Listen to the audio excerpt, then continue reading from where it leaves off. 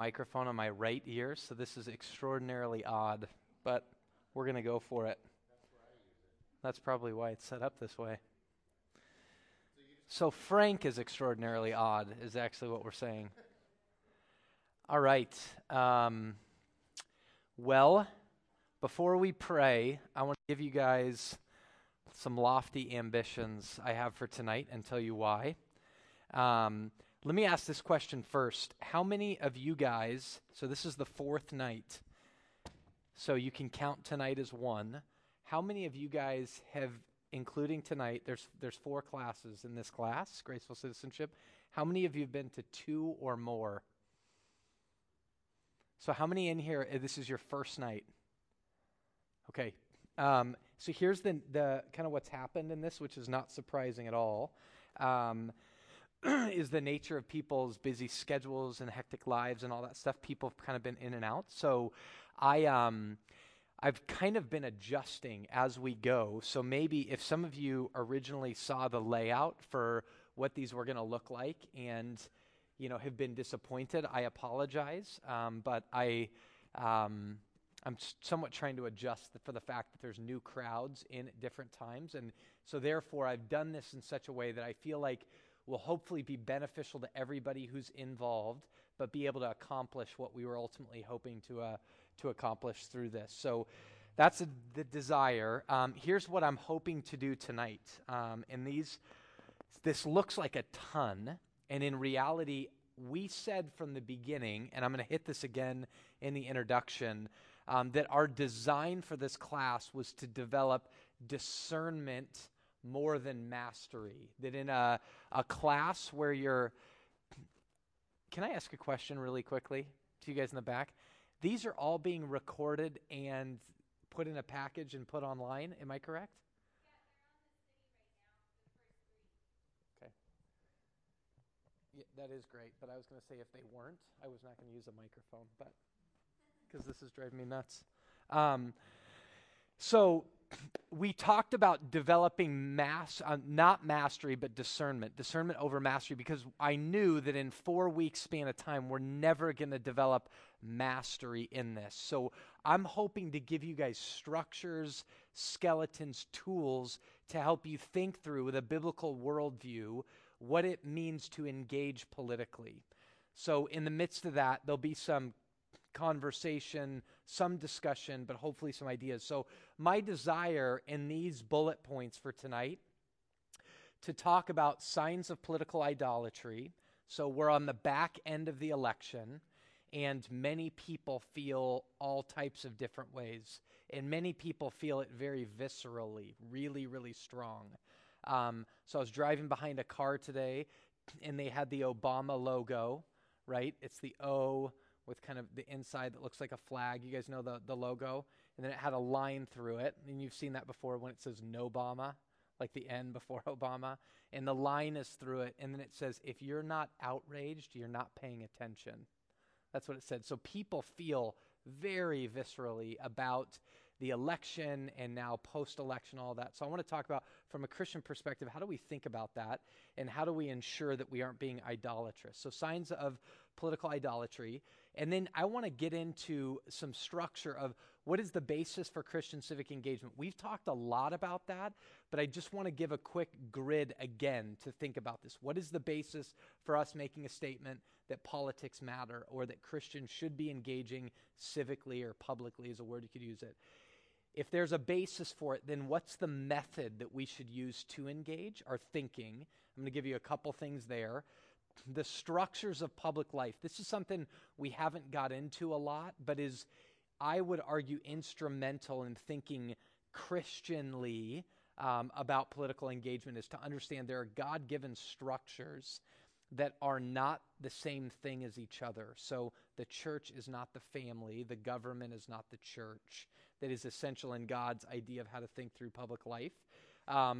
Just government and liberty. So this is a huge issue right now, is how do we think through how much the government should impose themselves and how much freedom they should give to individuals. So I want to think a little bit about that biblically. this could be a very lofty goal to get through all of this, but we're going to try to do it in a couple points on each one and a little bit of conversation. Principles of Christian political engagement. I'm going to run through about 5 things that I think unquestionably Christians should care about when they're thinking about policy. So guiding principles to think about Christian political engagement or policy. And then at the end, we're going to have an interview with Frank Switzer as the pastor of Arcadia and talk a lot about what's next, what he's thought through going through this class, Hearts for Redemption Arcadia in particular. One last question before I pray. Anybody in here that does not go to Redemption Arcadia? Right on. All right. I want to read a passage of Scripture in Romans 13, pray, and we are going to try to get after it and go fairly quickly to get through this. So we worked our way through this passage before, but let me read it to you as a reminder and somewhat as a way of worship of how brilliant God's design is in setting up societies. But very important, we understand this as Christians post-election. So let every person be subject to the governing authorities. For there is no authority except from God. Those that exist have been instituted by God. Therefore, whoever resists the authorities resists what God has appointed, and those who resist will incur judgment. For rulers are not a terror to good conduct, but to bad. Would you have no fear of the one who is in authority? Then do what is good, and you will receive his approval. For he is God's servant for your good. But if you do wrong, be afraid, for he does not bear the sword in vain. For he is the servant of God, an avenger who carries out God's wrath on the wrongdoer. Therefore, one must be in subjection not only to avoid God's wrath, but also for the sake of conscience. For because of this, you also pay taxes. For the authorities are ministers of God, attending to this very thing, which is your good. Pay to all what is owed to them, taxes to whom taxes are owed, revenue to whom revenue is owed, respect to whom respect is owed, and honor to whom honor is owed. So let's pray. God, I just pray that we would be faithful Christians and that we would be able to engage in political life in a way that is reflective and glorifying to you and the image you've created us in. In Jesus' name we pray. Amen. All right, signs of political idolatry. This quote I recently came across. It's a quote by Tim Keller, who's a pastor in New York City. He's written a lot. We're big fans of his at Redemption. So I'm going to read through this quote, and then I'm going to ask you guys to respond. So give me your thoughts after we read this quote. It's the signs of political idolatry. One of the signs that an object is functioning as an idol. So an idol, really quickly, let me define this. An idol is something that you have made overly important. So almost always an idol is a good thing at its root that you have made into an all-important thing, something that's changing the way you feel.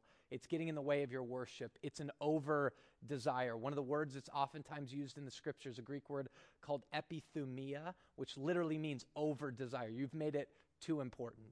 So one of the signs that an object is functioning as an idol is that fear becomes one of the chief characteristics of life.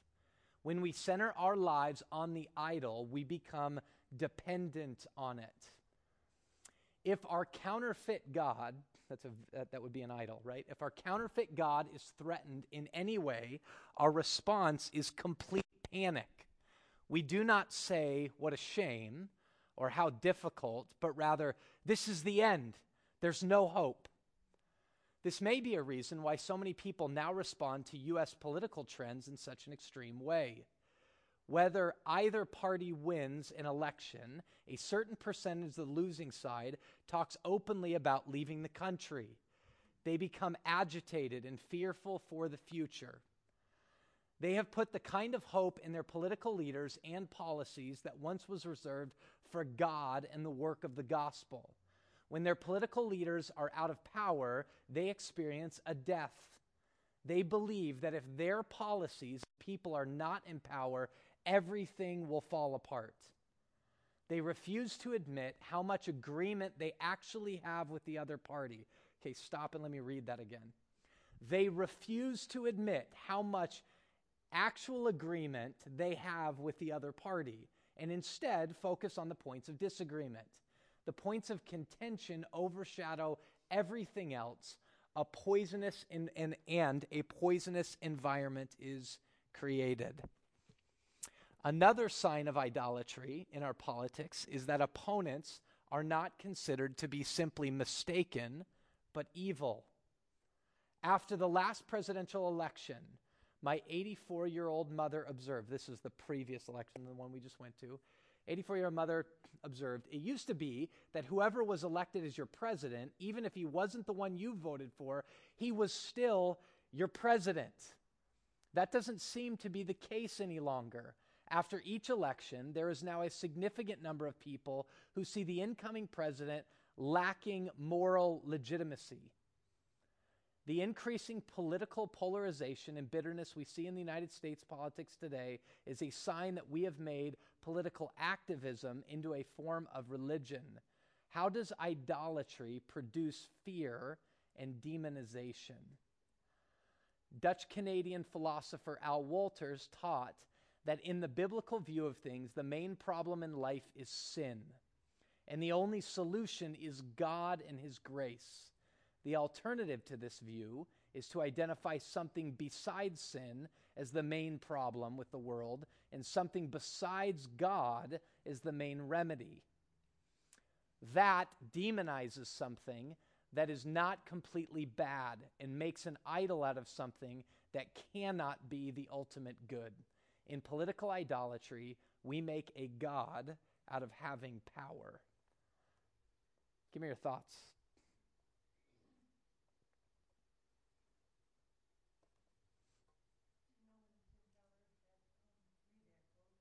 When he had written that quote? It would have been, about not quite a year ago. So it was after the last, prior to this election happening, the results. It's interesting. I had a friend of mine. He was working with the Romney Party, and he called me the night of and the next day, and we were talking, and just the not even the disappointment, but just like almost like this like overwhelming, um, almost like like he lost somebody, Hmm. And they were like he was on the bus going back to DC, and like he said the attitude on the bus was just somber, and it was I couldn't help but think of like there was almost like a savior level um, like an idol that Hmm. was put into these guys, and I watched people like just cry and weep like that Romney had lost, and the amount of hope and like faith that they put into this guy to save the country. Hmm. It was just you could see that the idolatry just live itself out. Yep. And it occurred to me this week, excuse me, that we're not unlike the Jews in Jesus' day, Hmm. when the greatest thing they could imagine was freedom from home. They wanted to overthrow the government, and he comes to offer something more. Hmm. That's really good. Well, the front Newsweek has Obama in a, I'll call it like a king's jacket with Hmm. gold braid, and I actually saw it yesterday when it came in. Yeah. Very interesting depiction of him. I'm so glad you brought that up in light of a Romney supporter freaking out crying, and then other people like, we've enthroned the king, like the savior has arrived, and now we're now, like infinite amounts of joy, and then extraordinary despair in the midst of it. So, but I felt initially it was just kind of a sense of disbelief because I was just watching and it was like this byline flashes on the screen that said Barack won. I'm thinking, wait a minute, when did this happen? Hmm. It was just like a surprise, and it was really kind of a letdown because we were like watching a football game and thinking, okay, there's the build up, there's the talk and all that, and then there was just this hush in the room with Romney supporters, hmm. and I felt this sinking feeling for about 24 hours, and then the next morning or sometime the next day I woke up and I said, well, guys, our work's cut out for us. Hmm. Meaning, it was an end run around my disappointment to, well, what God, what are you doing here? Hmm. Because this is not the first time a group of people have had a nation that's going awry. There are 7,000 that have not bowed the knee to Baal.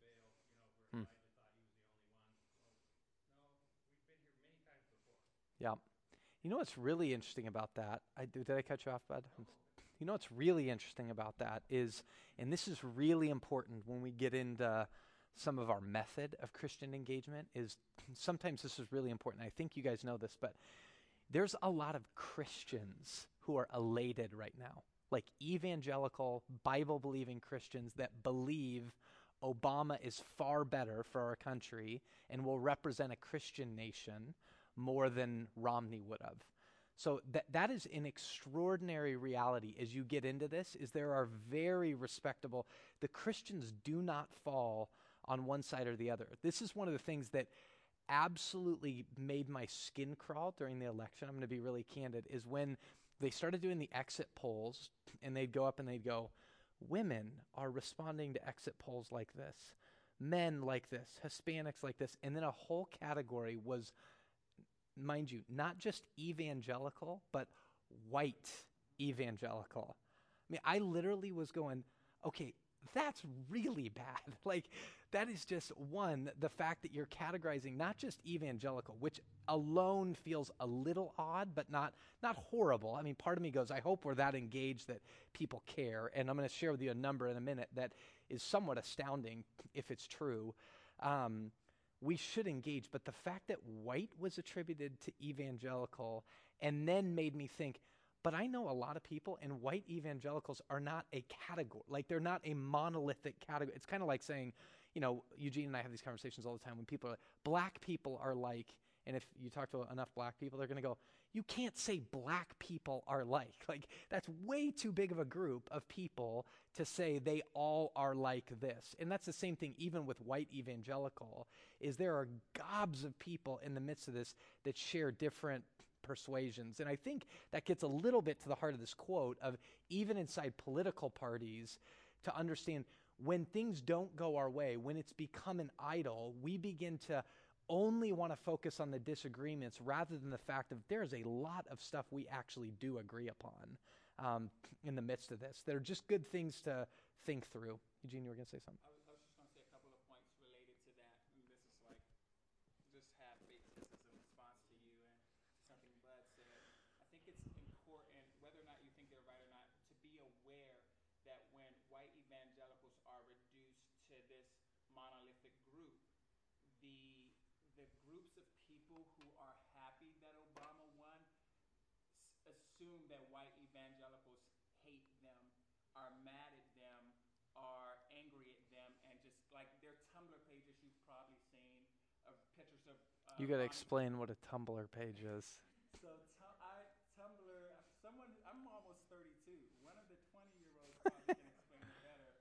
But Tumblr is a micro blogging platform. It's like Twitter, except you can repost people's photos and larger things, and there are whole Tumblrs and blogs dedicated to different topics. I just want, in case anybody got lost in what's Tumblr, I wanted to get you back on track quick. That's what it is. and so there are Tumblr pages of photos of people wailing and gnashing teeth because Romney lost.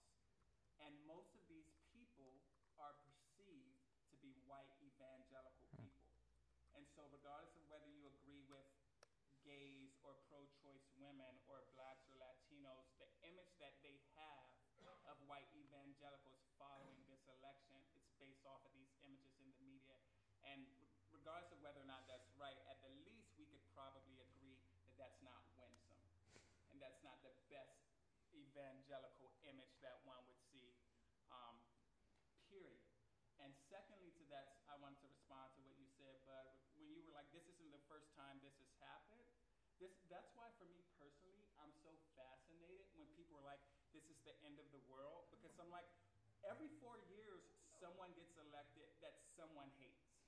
I mean, like, hates. And it's like, if this person wins, the world's going to be over. And we're still here. So that's just that. David. I think along with what Eugene was just saying about, the perception of white Christian evangelicals being one way, one of the things that I've seen just in this past 2 election cycles more than anything, has just, I mean, it came, I've only been voting for 3 election cycles, I think, and I just, now it seems like if you don't see eye to eye politically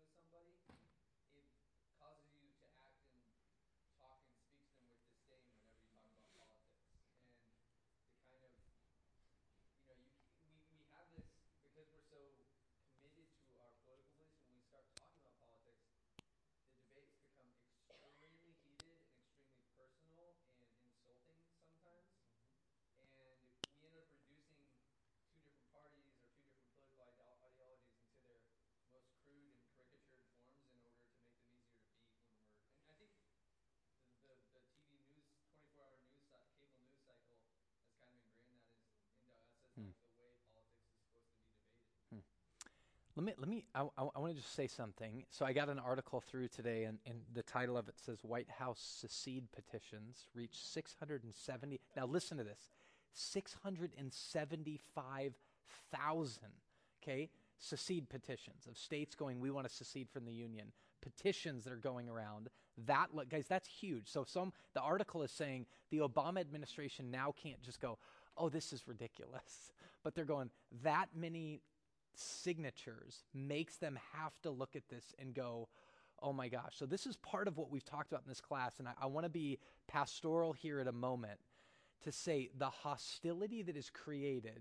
If Keller's mom's correct, what she's stating there is not just people accepted the presidency, but she's saying there is a division happening now inside this country that maybe never before has existed. So there have been previous elections where people were really discouraged, but something is happening right now where the polarization on, and this is true way beyond politics, on a host of issues, a lack of civility that's really out there is so strong. And here's all I want to say in this is I don't want to get into a big philosophical conversation right now, but the church, the people of God, have to exemplify characteristics of love, humility, and civility to say this is what it looks like to live in a world, and we're going to get at this, with people who you disagree with. What does it look like to love in the biblical arena? You are to love everybody from obviously your immediate family. You're supposed to care for them. You're supposed to love your church community. You're supposed to love your near community all the way into Romans 12. Even if they're your enemies, love them, right? So that's kind of the spectrum, right? The ones that are easy to love and all the way over to those I would claim are my enemies. And then there are very clear definitions of love. So hear me on this. That could sound a little, you may say that sounds a little pie in the sky and doesn't really deal with the disagreements.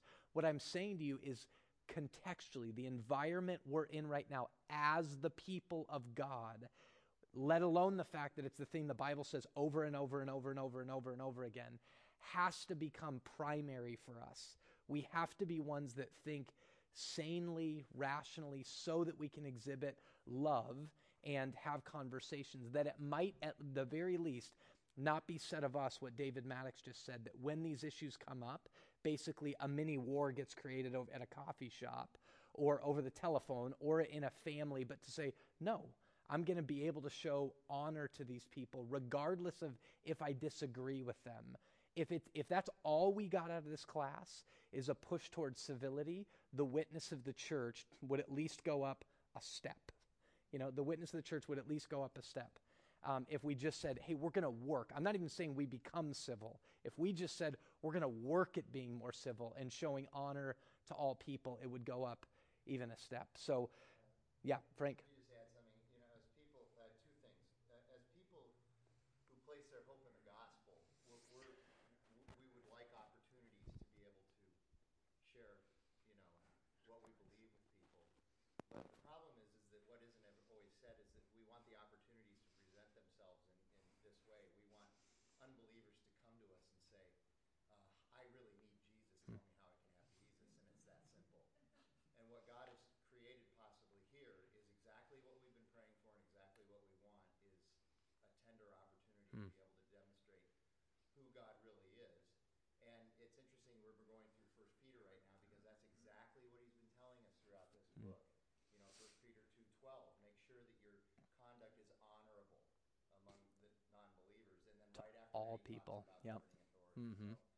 So it's a perfect opportunity, but we have to recognize that God never gives us our opportunities the way we want them. It's the way he wants them. Yep. So we should recognize that. And number two, regarding the 675,000 signatures on these petitions, I follow somebody on Twitter named Eugene Scott, I think it is, and he retweeted the fact that 19,000 of those signatures came from Arizona. So we're on our way out, ladies and gentlemen. And all Arizona needs is 25.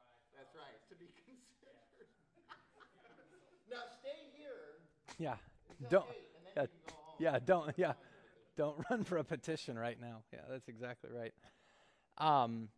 Well, I want to make a statement on that that's pretty interesting, one way or the other, for real significant amounts of good or significant amount of bad. So, statistically, now let me just preface this by saying I don't know what their definition of evangelical is or evangelical is, but based upon the statements, people have said for basically the last 12 years, evangelicals have become a big measuring stick in the United States when it comes to politics, along with all types of other things. More books have been written from outside the evangelical community about evangelicals.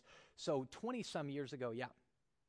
Just for the edification of the group, can we create a working definition of how at least the media and other people use the term evangelical? Whew. I would love to know the answer to that. I mean, We have to stop at 8. yeah, we have to say, yeah. I would love, and I mean, here's the interesting thing. Here's what makes evangelical hard. Let's start inside the church, let alone what the media would portray. Inside the church, here's the problem. The Catholics have a system where the Vatican say, this is what it is to be a Catholic, right? And there's an authority from on high. The word evangelical, I can break down the meaning of the word and tell you a little historical development from inside the church. But there is no organizing group that is the gatekeepers for evangelicalism. Okay, so you know that. So when you get into things, even inside the church, this could take us on a huge rabbit trail. I've been having conversations on this a lot lately. But when you establish evangelical inside, there's even a degree of nuance, hear me on this, of even how church people would define evangelical. But evangelical, I would argue, there's been a recent article written that I think I agree with the vast majority of it, where the guy says, we need to broaden the term Christian and narrow the term evangelical, because people have made them synonymous, and at times it gets really confusing. So there's somebody who blogs something that somebody else disagrees with, and they go, well, they're not even an evangelical, by which you're going, well, if they mean an evangelical is an Orthodox Christian, then fundamentally they're saying because they disagreed with a blog post, that person's going to hell. Like, that's really strong. Like, that's a really strong statement. So in the end, a lot of people will have different definitions. Here's what, David, why I'm saying this is really important. Evangelical, it comes from the word evangel, which means gospel people. Typically evangelicals, which I would want this definition established, believe in the authority of Scripture, believe in all the Orthodox doctrines, so the virgin birth, the physical resurrection of Jesus, the authority of the Scriptures, would believe a lot of times, I would argue, modern-day evangelicalism, in its purest form, would believe in a conversion reality to the Christian experience, that there is a reality of needing to be converted. So those kinds of ideas. Authority of Scripture would be a really big one in modern history of how that goes. Now, getting to the media, this is what gets really scary.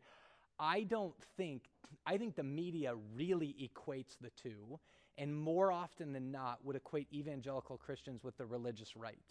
Way more often than not in the media. Eugene works in the media, so maybe he can speak to what do you think people mean by evangelical in the media? So I would have simplified, and obviously, as we were talking about, groups are diverse. The mainstream media is actually diverse, which may be surprising. I would think that from what I do, evangelical means people who evangelize their Christian faith. So there's a huge group of Christians who are okay with people not being Christians and don't believe that they will spend eternity away from Christ. Evangelical, I think, based off the mainstream media, literally translates into those who evangelize for the sake of conversion.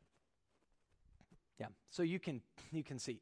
All that said, working definition, evangelical Christians, let's just say media would say Bible-believing Christians. Let's just say that in simple form. The only reason I spent more time on that is a really important question, to figure out. So evangelical Christians, let's just say Bible-believing Christians, people would establish somewhat that they would make up in the United States people who would profess themselves to be evangelical. Now hear this number, make up 1/4 of the population. Okay? So make up 1/4, I'm sorry, not the whole population, but of voters. So if you take a voting base, of a voting base, 1/4 of, now just hear this, this is all in profession, and I'm trying to make a point here, of basically unarguably the most powerful nation in the history of the world. So let me just make this statement. If that's even close to true, 1/4, so professing Bible-believing Christians making up 1/4 of the voting base in the most powerful nation that ever existed, and I just said this, to whom much is given, much is expected. Like, alone you begin to go, wow.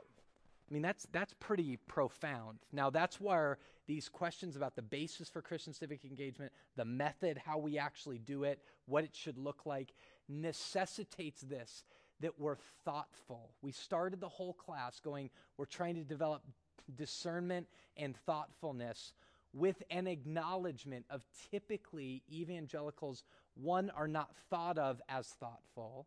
Honestly, if you're in the midst of it and you have conversations with people about a host of issues, but certainly about anything regarding engaging of any type of public life, for certain civic and political public life, we are not nearly as thought through as, for instance, the Catholics would be. Not even close. Their social teaching is so far superior to anything the evangelicals have ever established. And I think there are reasons for that, which tonight we don't have time to do. All I'm trying to submit to you is the reality of if that's true, there's a huge opportunity that if we just started engaging ourselves, and this is what I meant before, on a civil, humble, and thoughtful way, there's significant opportunities. Here's a couple other things in the midst of that. Because of that, the presence and role of religion, and specifically evangelical Christians in public life, is attacked arguably more fiercely now, or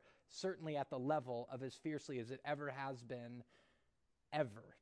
People are scared of evangelical Christians. For right or for wrong, that's just true. If you read the media, it's true. And the role of religion and the presence of it in public life is very much gone against or worked against. Since the atrocities of September 11th, right, fundamentalist religion is demonized, right? So people who are really taking their faith seriously going forward is demonized, and therefore the spiritual and religious dimensions of the entire globe, of what people believe globally, radically affects everybody everywhere, including us. So the secular media, how they typically perceive evangelical Christians, right? They're going to acknowledge us as involved in pro-life, family issues. But here's something that's, I think, is really, really important to realize.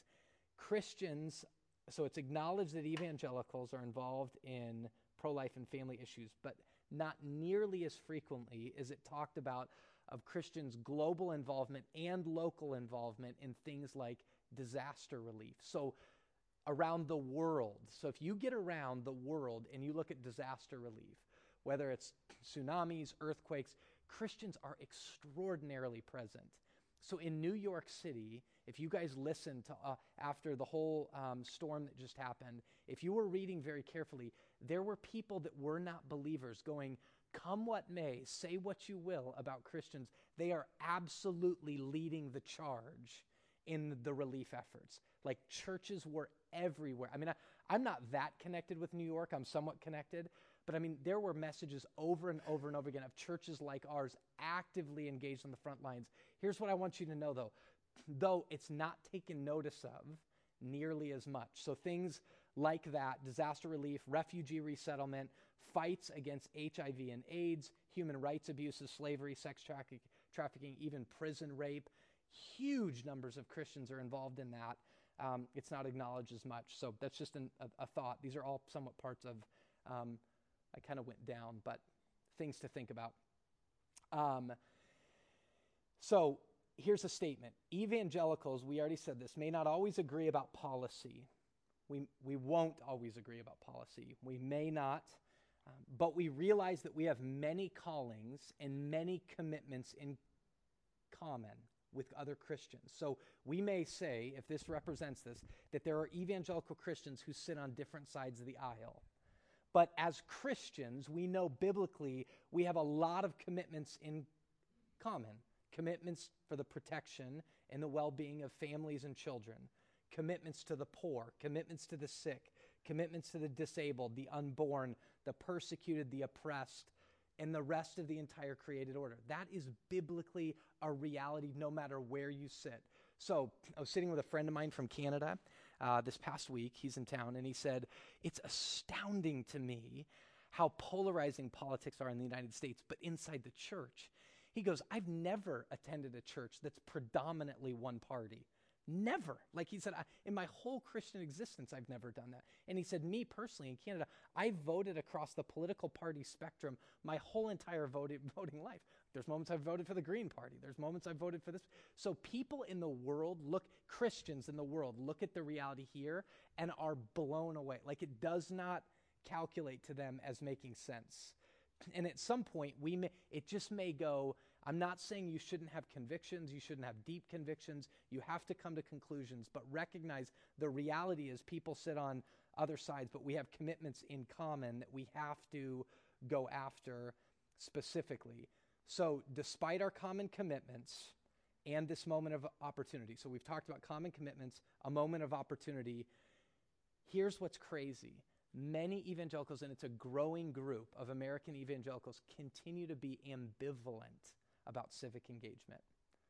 Ambivalent. And that number's growing of people who are just ambivalent, who don't care, who don't want to vote as much in the midst of this. That isn't, just so you know, that isn't consistent historically with our tradition. It isn't consistent. You read historically of some of the biggest bulwarks of the faith. So the Wilberforces, the Booth brothers in England, Jonathan Edwards, Charles Finney, you can go on and on and on. And you read the sermons of these guys, they were actively calling their congregations to be engaged in civic life and to fulfill their roles as citizens. So here's the idea. Basis for Christian civic engagement, okay? We talked about this before, so I'm going to run through this hopefully fairly quickly. Genesis 1, 27 and 28. The very beginning. So what I'm going to try to establish here is it's a part of human life to fulfill the calling to have dominion. And in having dominion, we have dominion over many institutions. This gets into structures that God has established. So the institution of marriage, the institutions of family, the institutions that set up education, on and on. Part of us having dominion is the creation of human institutions and the honoring of God-ordained institutions like the church, the family, marriage, right? So those are God-ordained institutions, but in part of human beings carrying out their calling of Genesis 1 to have different institutions, humans develop these in obedience to the Word of God. Now we have the Bible beyond Genesis 1. We get to a point where we have the Bible, and you see there are these institutes given by God, government, right? Families, churches, we institute schools and businesses. Depending upon your persuasion of how you feel about this, humans do institute things like unions. But here's what I want you to see about government. Just governance, and we went through this before, so if you ever have more of a question, I can point you to some reading. Just governance, ruling, is a part of God's good creation. Government is given by God. So that's one idea. Government's given by God, and we are called to have dominion. Next thing for the basis of civic engagement. We engage in public life because Jesus is the Lord of every area of life. I said this in the first week and maybe the second week, is the idea that if you are a Christian and you don't care about the entirety of public life, okay, and you believe God doesn't care about that, let's use civic life or political life for instance, then you have a very little Jesus who rules over a very little kingdom. But if Jesus is who Colossians 1 says he is, that he's the Lord over the entire cosmos and over the world as it exists today, he's Lord of it, then therefore he cares about all of it. The way the church will declare that Jesus is Lord over all of this is that we would live in such a way. You are a royal priesthood, a holy nation. What does that mean for the people of God to be a holy nation? It means we live our lives in all of the public arena, everything, the arts, education, athletics, public governance, life as citizens, saying as Christians, we live it together in these common commitments, saying, hey world, this is what it looks like when Jesus is king. This is what it looks like to engage in discussion civilly and in humility. This is what it looks like of how you deal with somebody when you disagree. This is what it looks like to participate as a citizen in your community that you exist around. So if Jesus is Lord of every area of life, then he cares about public life, civic engagement, right? So to restrict our political concerns to matters that touch only our private or our domestic spheres, only the things directly around us, is to deny the all-encompassing lordship of Jesus. Okay, so the basis, right? God's called us to have dominion. Jesus is Lord over all. The next thing is the Hebrews prophets all throughout the New Testament, there's this idea of the coming and the entrance of God's kingdom.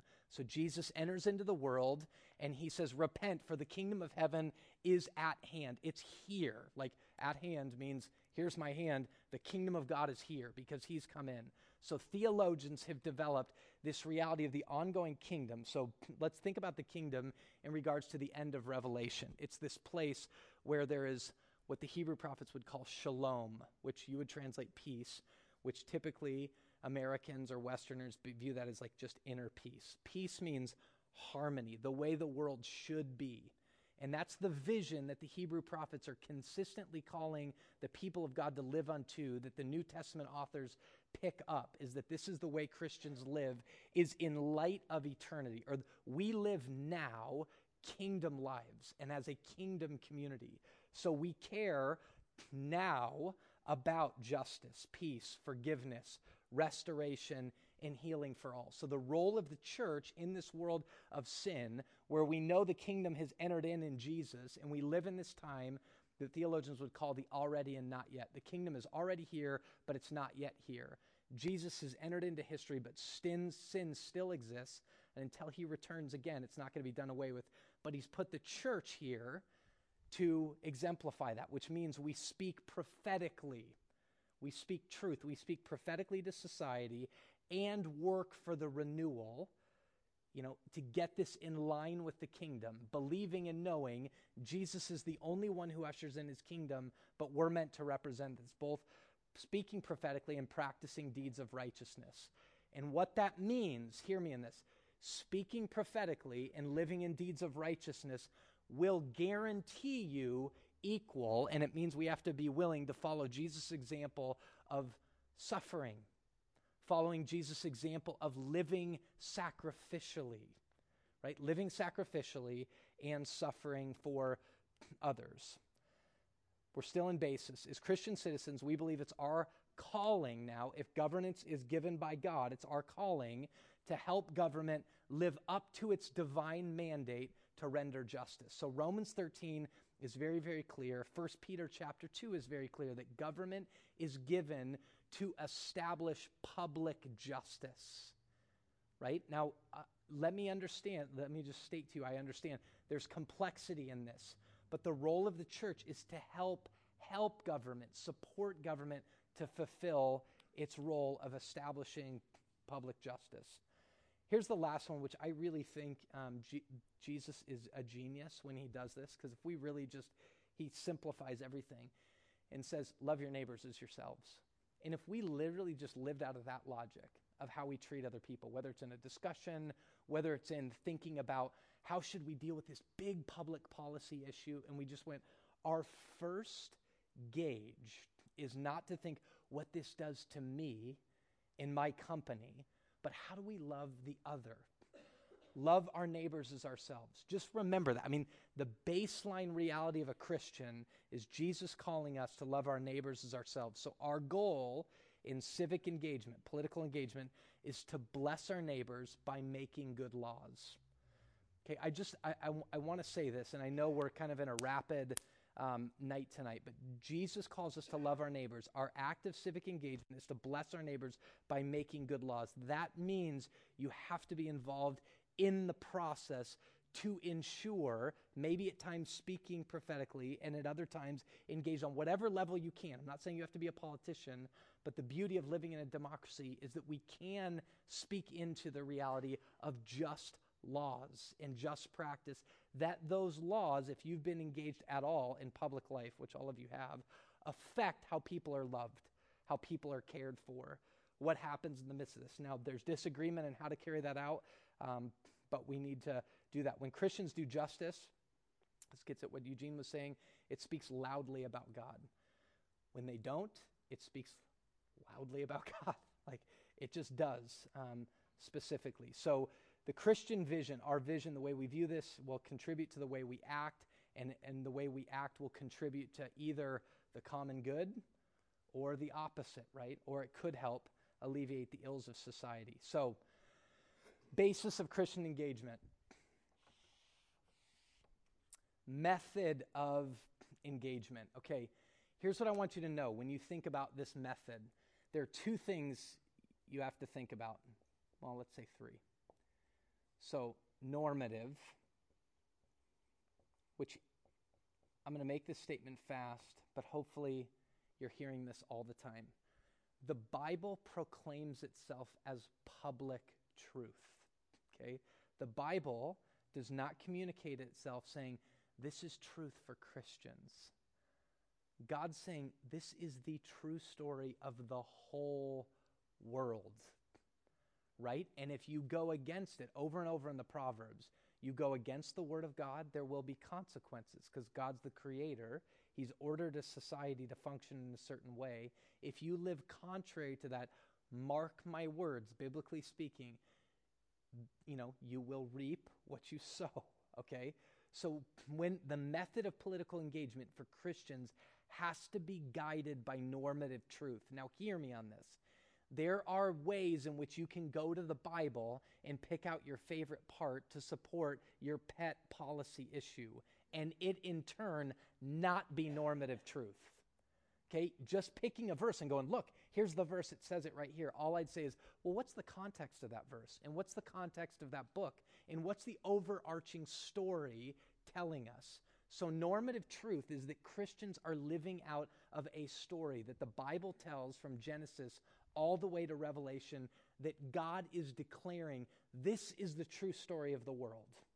Live in line with this, okay? So that's a method. Remember, I'm telling you discernment, a structure. So there's a normative reality. This is the norm. This is the truth. This is the public reality. Now, here's where this gets dicey, is factual analysis. So we're working out of a worldview. This is where all the controversy comes in, right?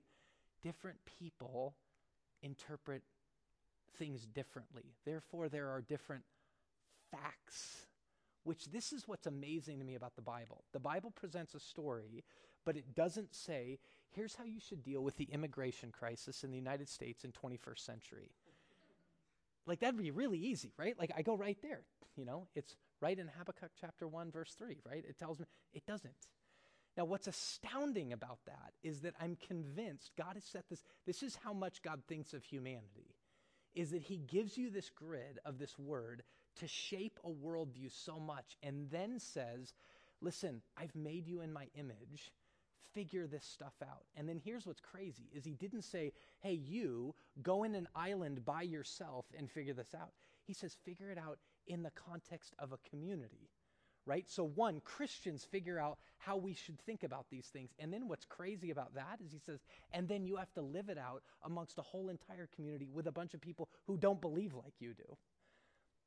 That's crazy. I mean, I love this. It makes me more excited than anything, because we want to know what it means. You got to think and you got to work. And undergirding your thinking and working has to reign, love your neighbor as yourself. That's now what's crazy about that is the absolute opposite of the typical nature of our culture. Like, just tell me what to believe. Just tell me the easy thing. Let's find an easy microwavable solution, right? There isn't an easy microwavable solution, right? Get into the game, distribute these characteristics, these commitments, and think through, how do we figure out the facts of this situation? It means we got to get in to go, what really are the facts? What do people really believe? Listen to a lot of people, hear a lot of people. If you don't listen to people, let's stay in the metaphor for a minute, on both sides of the aisle, I guarantee your facts are going to represent the same facts of everybody on this side and be counter to those in this side. And Christians are saying, gosh, God's wisdom may be found in both sides, right? Like, so I'm not going to listen to one pundit and not another pundit, right? Tim Keller gave this great statement to pastors, and he talks about when they're preparing their sermons. He said, if you listen to one person or read one person, you're a parrot. If you listen to two, you're confused. If you read many, listen or read, if you read many, you begin to find your voice. Which is so interesting for us of going, you listen to one guy, like listen to Rush Limbaugh alone, I guarantee you're going to parrot Rush Limbaugh. Listen to Sean Hannity alone, listen to Rachel Maddow alone, you're going to parrot them. But if you listen to other people and get into thoughtful engagement, you may begin to go, wow, one, this is more complex, which is going to breed a lot of humility. Two, you're going to become far wiser, and pretty soon you're going to start seeing things take shape that you actually have a informed, humble opinion on some policy issues. You know, now, even better than that, you do it in the context of a community of people who are thinking with a biblical worldview in which you can begin to go, how should Redemption Arcadia think about the issue of immigration?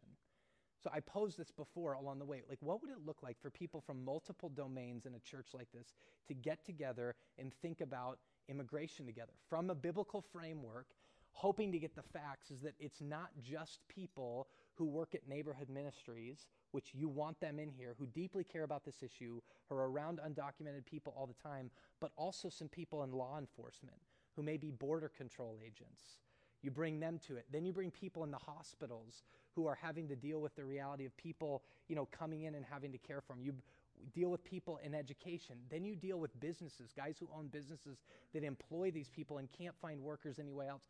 What if you got a table of those people together as Christians going, we have to work under this normative framework.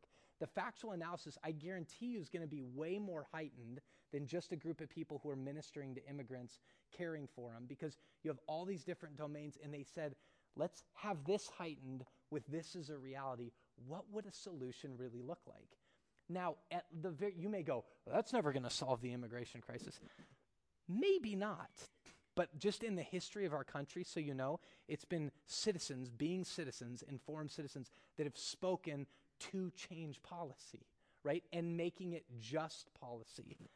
So just as a raise your imagination, I understand a lot of you guys have a whole lot going on in your lives, but that's a really interesting thought, you know, of engaging on a political front with, John Stott would always say that we should be people with the Bible in one hand and the newspaper in the other. Right? That's the engagement of how Christians should be engaging politically. So we're seeking to submit every area to the authority of Scripture. Okay. We are never going to get through all of this. But it was a worthy cause to try. So method. Here's the last thing I'd add in method. Is, and we've said this a lot, but I just want to say it, humility and civility.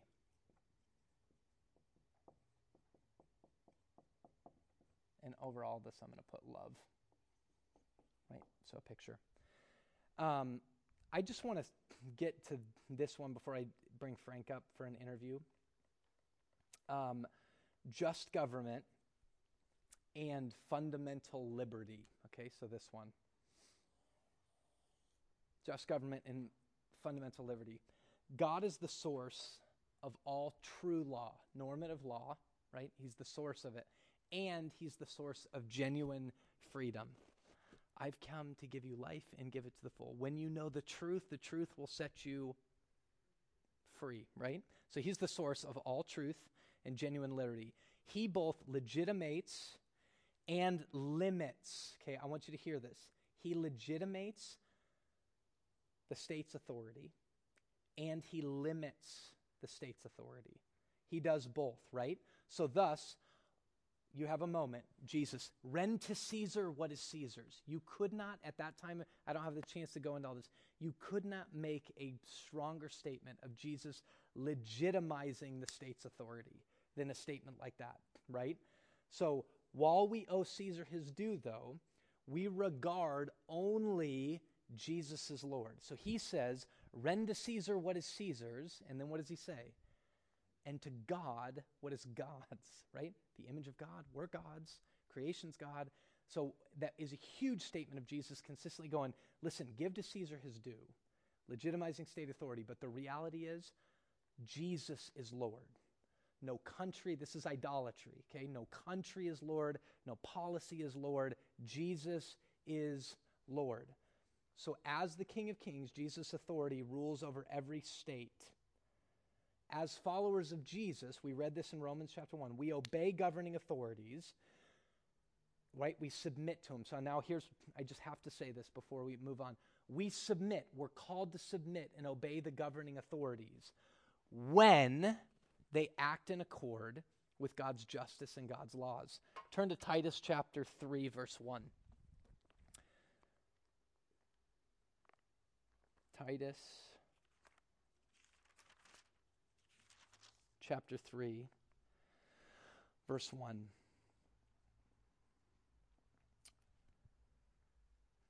Remind them to be submissive to rulers and authorities, to be obedient, to be ready for every good work, to speak evil of no one, to avoid quarreling, to be gentle, to show perfect courtesy towards all people. So there's this obedience, calling them to be submissive to the rulers and authorities, to obedience, to be ready for every good work. So that means if we are called to do something in submitting to the governing authorities that is counteracting good works in accordance, that doesn't fulfill God's justice and his laws, then things get interesting, right? So we also, therefore, must resist government when it exercises its power in an unjust manner. Acts chapter 5, right?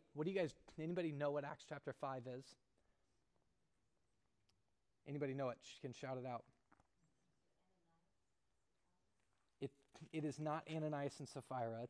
The apostles are arrested, right? So the apostles are arrested, and then the captain of the officers in verse 26, then the captain with the officers went and brought them, but not by force, for they were afraid of being stoned by the people. So they've arrested them, they bring them in, and when they were brought before them and set them before the council, and the high priest questioned them, saying, "We strictly charged you not to teach in this name.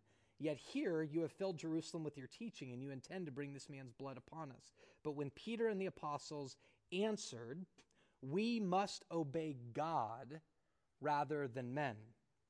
The God of our fathers raised Jesus, whom you killed by hanging him on a tree. God exalted him at his right hand as leader and savior to give repentance to Israel and the forgiveness of sins, and we are witness to these things, and so is the Holy Spirit, whom God has given to those who obey him." Right? And then you have the apostles have this moment of, you determine if it's right to obey you or for us to obey God, but we're going to obey God. Right? Now, what's astounding in that is everybody will always go, yeah, but they're preaching the gospel. But the greatest commandment is to love your neighbor as yourself. So if at any point we're put in a place where we can't obey God because what the government's doing or the government's not fulfilling that, we have a duty. So that's where we have a freedom now to speak up, and I think of, even if we didn't, an opportunity to really go after it. So this is where things get really unique.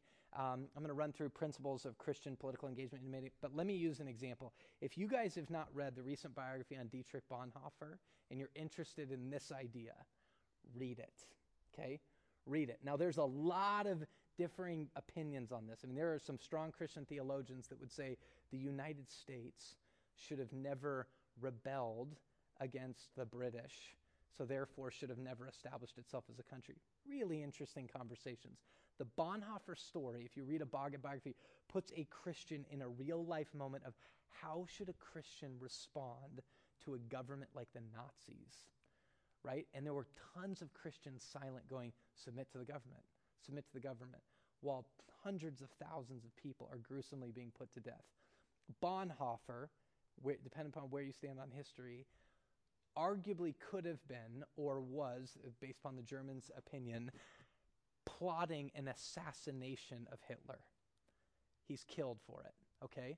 What's astounding in the story is the wrestling match that a Christian has and Christians at the time have between what does it mean to submit to the governing authorities but to never do something that does not allow us to obey God. Very interesting conversations. Another one that I think the Bible upholds both of these realities. It gives credence to the state's authority and limits it, and then tells Christians to live within that tension, but doesn't give us what should we do in this time and place, but goes, figure it out together. Those are astounding, and people are going to sit on different sides, but that's a grid, right? A discernment path that we're giving you. Here are things I know that Christians should care about. Protecting religious freedom and the liberty of conscience. I know that. And not just the religious liberty of people who believe like you. Religious liberty. We should absolutely care about that. For religious freedom and the liberty of conscience. Here's another one. We must work to nurture family life and protect children. One of the things I loved, and don't read into me political persuasions at all, but when last President Bush, was getting elected, whenever he was asked questions about many issues, he would say, I believe we need to promote a culture of life, not of death.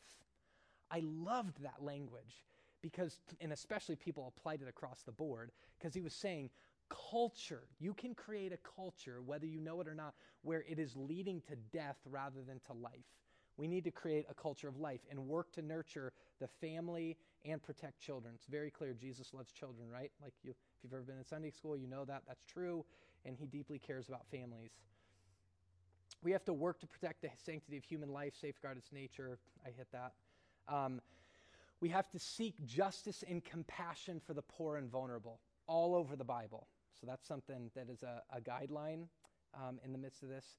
We have to work to protect human rights. This is the idea of a culture of life at all levels, right? Human rights violations that are grossly disgusting promote a culture of death, not a culture of life. So we work to protect human rights. We seek peace and work to restrain violence. That's something we are now, hear that. The active pursuit of peace in turn means the restraint of violence. That is Romans 13. The government's given as a huge mechanism to do that. Promote peace, restrain violence. We labor to protect God's creation. So those are just some principles in the midst of it. I'm going to bring Frank up, and I want to just ask him thoughts on the class thus far and the topic. So would you guys welcome your pastor? I didn't bring my seat, so yeah, you do. Oh, that's nice. You do. You've been sitting the whole time, and I'm going to let you sit more. Okay, good. Frank, here's my first question I want to ask you. What, for you as the pastor of Redemption Arcadia, in regards to the class or different thoughts that you had from the class, let's start with one. What do you feel like is the most important thing that if you're just sitting in the chair going, if they could get this, I hope they get this thing. If they could get one thing, I hope it's what?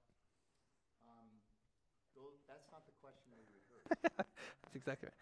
We did no rehearsing, so.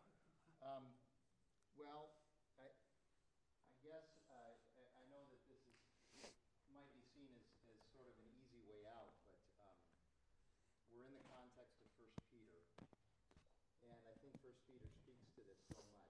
Let me start by saying this. Those of you that were here Sunday morning heard me say something about Ben Craig's tweet Tuesday night of the election, and let me repeat it for those of you that weren't here. After the election was called for Obama, and there was great despair and gnashing of teeth and all of that weeping, and there was great celebration going on too. You were tweeting about the celebrations that were going on as well that you were witnessing. I was working. He was working, but he was tweeting while he was working. It was fascinating to follow him that night. Here's what he said. It was terrific. I thought it was terrific. Ben Craig said on his tweet, well, if your hope is in Barack Obama, tomorrow begins 4 years of heaven. If your hope was in Mitt Romney, tomorrow begins 4 years of hell. And if your hope is in Jesus Christ, tomorrow is Wednesday. That's a great. So I started thinking about that in relationship to 1 Peter. This is going to be a longer answer than you were expecting. But I'm going to sit down again. In relation to 1 Peter, because and I started thinking about the structure of Peter's letter, especially. Peter starts off his letter by saying, "Praise be to the God and Father of our Lord who, according to his great mercy, caused us to be born again into a living what? Hope. So Ben Craig was talking about hope. Not only a living hope, but also this inheritance that is guarded in heaven for us, protected in heaven for us, that can never fade, spoil, or perish. Okay? And so Paul writes in a very linear fashion. So starting Easter Sunday 2013, we're going to start going through Romans. And we're going to be done, I think, in the year 2021. But we're going to go through Romans. And you know, it's kind of, when Paul writes, you know, it's like he gets through something and then he's kind of done with it and he puts it to bed and he moves on. If you notice in 1 Peter, he continues to circle back to themes. He just keeps circling back, circling back, circling back, circling back. And there's 4 or 5 themes that he keeps circling back to. But what I've discovered is that every one of these themes that he circles back to is ensconced or under the rubric of this statement that we have a hope and an inheritance through the resurrected Christ. We have a living hope and an inheritance through the resurrected Christ. So, we're called to live holy. The reason we can live holy is because we have a hope and an inheritance in the resurrected Christ. We're called to conduct ourselves a certain way. We're called to conduct ourselves in a certain way within the church with affectionate and unconditional love. We're also